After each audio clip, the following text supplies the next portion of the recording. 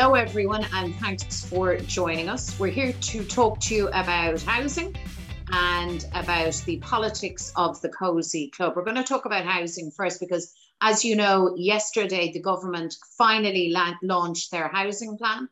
It's called Housing for All, and we've waited, almost a year and a half for this plan. You know, in the last election, housing was front and centre because, folks, we have a crisis in housing right across the state. And we don't have to tell you about that because so many of you are living this crisis. And as you know, we have put the issue of housing, accommodation, beating homelessness front and centre in our political programme. And our spokesperson, Eoin Ó Broin, has been the most active TD in this whole field now for quite some time. So the plan was published yesterday. It was underwhelming. I think it's fair to say that despite all of the rhetoric, that what we are looking at really amounts to more of the same with a little bit of new bells and whistles. Owen, would that be a fair assessment? Absolutely. When you kind of cut through the bluff and bluster of the big numbers that Darragh O'Brien, the Minister for Housing, and his cabinet colleagues were throwing at us yesterday, and you really look at the detail behind all of the spin, what you're actually seeing is either a continuation of the failed policies of Rebuilding Ireland, and in some aspects worse than Rebuilding Ireland, or in other areas where they're claiming that there's new departures. They are there in rhetoric, but actually the substance or the actual quantity of new homes, particularly affordable homes to rent or buy, is nowhere close to what's required at the moment. And what is it that's needed, Owen? What if you were to identify for people listening? I'm just conscious with people watching this now here with us who are renting, people who might be on social housing waiting lists, people who might be back home with their mum or dad, and maybe with their own kids, and people who might find themselves in hostels or hotels or in the homeless accommodation. So just so that we're clear, set out what we actually need, because that's what needs to guide us. This government, has been disastrous on housing, as was the previous one. We have to stick to the knitting and stick to what needs to be achieved. Just remind us of that, Owen. So what should have been in the plan as follows. For renters who are struggling with rip-off rents, there should have been a 3-year ban on rent increases. And in fact, the government should have gone further. They should have put money back in renters' pockets through a refundable tax credit, for example, worth about a month's rent for all renters. They should have also strengthened renters' rights, particularly in terms of real security of tenure.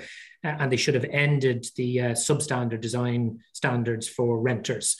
None of that is in this plan. And in fact, because the government has linked rent increases to inflation, inflation is now running at 2.2% and it's going to rise further.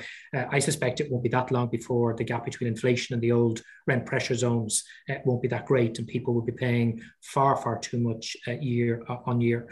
For those people who are desperate to buy their own home, first-time buyers, people who lost a home previously in a relationship or because of Celtic Tiger mortgage stress, and particularly single people who are obviously on a lower household income, what we should have seen is year on year thousands, and when I say thousands, I mean to purchase at least 4,000 genuinely affordable homes for those people to buy at prices between 170 and 230,000 euros. Instead, what we've got is a trickle of affordable homes to purchase, maybe 1,000 next year, maybe 1,000, 2,000 the year after, and settling on at 2,000 a year from 2025 onwards. And even within that, they're not all going to be affordable, because while the minister said the average price of those will be 250,000, many of them will be 300 to 320,000, which is way beyond the reach of most ordinary workers. And then, of course, for the thousands and thousands of families languishing on local authority waiting lists or living in the private rental sector on HAP or RAS, we're actually going to see less social homes delivered than what Fine Gael had previously promised under the National Development Plan. And for me, probably one of the most appalling details of this plan, and it's a small detail that won't get commented on by many, is on the one hand, the government are saying they want to end homelessness by 2030. But the key driver of ending homelessness, of course, is what we call housing first tenancies. They're a very particular form of tenancy for single homeless people that might have other complicated issues going on in their lives. We need several thousand of those tenancies as quickly as possible. They're only going to give us 240 a year. So what they're saying to people who are trapped in that cycle of rough sleeping, sofa surfing, and emergency accommodation is, oh, well, we might get to you, but might not be until 2030. And in the meantime, you're just going to have to live in the appalling circumstances that you're in. The one other thing I would say is that at the heart of all of this is a very dishonest presentation of the numbers. And what government are trying to do is bamboozle people with huge numbers, 300,000 homes, even though the majority of those are private sector homes that the government can't control, 4 billion euros of money, where in fact the actual amount they're spending is far, far less. What do people want to know? When will the homes that they desperately need be delivered? And unfortunately, under this plan, they're no closer to being delivered than they were under the last 5 years of Rebuilding Ireland, the Fine Gael plan that Fianna Fáil, of course, so ably facilitated. So obviously, Owen, we're going to press on with our demands and our programme. I mean, the government isn't going to get off the hook. They've published their plan, but it's still very much game on for us in terms of advocating for renters, for rents to be cut and for no further rent increases, for real affordability, you know, for, as the government say, real people. I mean, working people on the kind of wages that are common across the economy. And of course, pressing them on the issue of homelessness, which is, it still remains really at, you know, hugely unacceptable levels. Why won't Darragh O'Brien, the minister, debate with you, Owen? If he's that confident in his plan, what's going on there? Well, the straight answer is I don't know. And look, for me, this is never about personalities. This is never about why won't Darragh O'Brien debate with me. What's really significant is he won't debate with anybody in the opposition. In fact, he won't debate with anybody at all. And this has become a feature of his approach. He has railroaded through requests to waive pre-legislative scrutiny on some of the most complex pieces of legislation that we've dealt with. He has brought in last-minute amendments that have never even got debated on the floor of the Dáil because of his request to use the guillotine. So avoiding transparency, avoiding accountability, avoiding scrutiny, particularly of the opposition and ourselves, has been a feature of his 14 months in office. And the very fact that in all of those months, he has not been willing to do a single head-to-head debate, either with me as the lead opposition spokesperson on housing or any other opposition spokesperson, shows he doesn't want to be held to account and scrutinised. And because of that, of course, a lot of very bad legislation has gone through the Dáil, and the minister thinks that he's got away with it. But let me say this, we will continue relentlessly, and not just myself and my team here, but Pierce and his team, because many aspects of our portfolios overlap, and our entire front and backbench team will continue to hold the Minister for Housing, as with all of the other ministers, to account every single minute of the day when they're in the Dáil, and when they're not in the Dáil, every single minute of the day in mainstream and social media, because we cannot allow this minister to do what Simon Coveney, in fact, Alan Kelly, Simon Coveney and Eoghan Murphy did before, which is to have 4 or 5 years in office to create even more havoc for buyers or would-be buyers, renters and people looking for social housing. We need change. And if this government isn't going to change, then we need to change the government. Yeah, well, that's very well put. And the entire Sinn Féin team is on this, because housing remains front and centre for us. So Darragh O'Brien can run, but he cannot hide ultimately from scrutiny and accountability. And I hope that debate happens. He's now said that he will.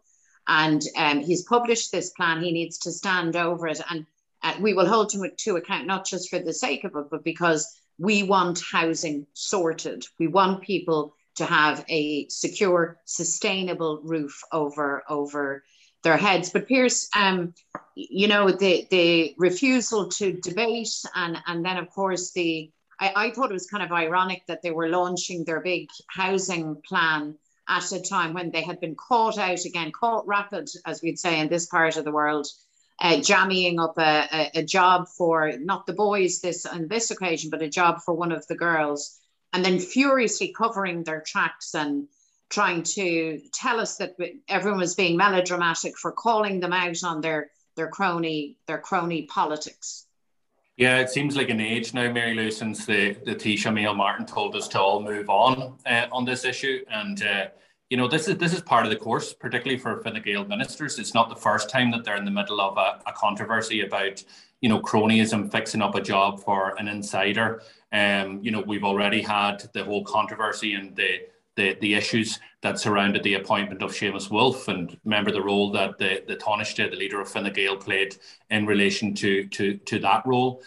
We've had the ongoing controversy about Leo deleting the communication, but being found out that he leaked a very sensitive document, a contract that was worth hundreds of millions of euro to his friend in a rival organisation. And, that issue in itself is so significant that the Gardaí for the last 10 months are conducting a criminal investigation into those matters surrounding the leaking of that document by the Taoiseach. And now what we have is over the summer, we find that the Fine Gael, between Simon Coveney and Leo Varadkar, they created this kind of makey-up position, a position that didn't exist before, for a friend of theirs, somebody who supported them in government over the last term when they were in a minority government situation, and they appointed Catherine Sabone to a position paid out by the public purse, didn't consider anybody else for the position because it was just Catherine Sabone. And then over the last number of weeks, we hear their story change again. So they've been caught out badly this time. Leo would let us believe that he didn't know anything about this till shortly before the cabinet met. Now we find out he actually knew about it about 11 days before, because he had to release his text messages. Simon Coveney was telling the committee that there was kind of nothing to see here, that Leo didn't know about this, wasn't asking about the position, was just generally saying, I'm going to meet Catherine, do I need to know about anything? It's a curious kind of text message to send. But we now find out that was nonsense as well, that actually Leo was contacted by Catherine Sabone. Leo then contacted the minister, and the minister then contacted Catherine Sabone that night and told his general secretary to arrange the position for her. So this is cronyism, this is insider stuff, this is them, showing us again how they can't be trusted. But it's also that arrogance. And I must say, from particularly Leo Varadkar and Simon Coveney, two ministers that, in my view, have been in government for far too long and think that they're above scrutiny, they're above accountability. And, now we have a new revelation that Simon Coveney, as minister, is destroying departmental documents that are now outside of the reach of scrutiny and the Freedom of Information Act. So, this isn't over by any chance. Our colleague John Brady has demanded that the committee meet again. So the committee is going to meet next Tuesday, and Simon Coveney is going to be put under a lot of scrutiny in relation to the inconsistencies and the type of spin that he tried to sell the committee last week. And what struck me most forcibly with all of this turn of events was just the sheer sense of entitlement by everybody concerned, the entitlement to kind of fix up your friends, the entitlement to do it whatever way you wish, the entitlement to not tell the Taoiseach, and for the Taoiseach to look the other way. And then above all else, to say to people, nothing to see here, move on. It really is, isn't it, Pierce, the worst. It's just such an example of that, like, sleeving, backslapping, old style, old guard politics that we really need rid of. And I mean, the connection between Galway tents and all of that backslapping and the kind of housing disasters that we have had. I mean, people don't miss that, do they? And no. Central to our change programme, again, is government that is beyond that. The days of that are over. That needs to be knocked on the head. And we have to join the dots in all of this here. And Owen talked about the housing crisis and what happened over the last number of ministers and how the crisis has developed and evolved. But that's happened because of the type of politics that we have. This type of cronyism, this type of insider, this type of, fixing up your friend, whether it's a state contract or whether it's a position paid out of the public purse, has its consequences, not just for the public purse, but for us, that's how decisions were made during the Celtic Tiger era, where developers were put first. That's how decisions, unfortunately, are still being made by this Fianna Fáil and Fine Gael government. And what these lads are trying to do, and they are the lads in government here that have been caught out, is they're doing these kind of deals behind closed doors, and then they are destroying the evidence so that none of us would ever know about this. And that's very clear. Like if you think about going back to Leo leaking that contract, nobody would know about that because he deleted the records, apart from the fact that Matthew O'Toole, who gave the contract to, made the mistake of screenshotting that and sending it to a third party. But when freedom of information requests go into Leo Varadkar, nothing comes back because the documents have been destroyed. And the same thing happened with journalists and with myself, who put in freedom of information request for the mobile phone messages, and answers back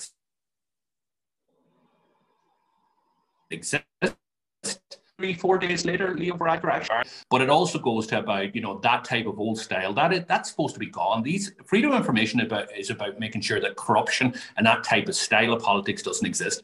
As for the Taoiseach, like at the heart of this, at the core of this here, is two Fine Gael ministers and them sorting out and boxing off a public paid job for a friend.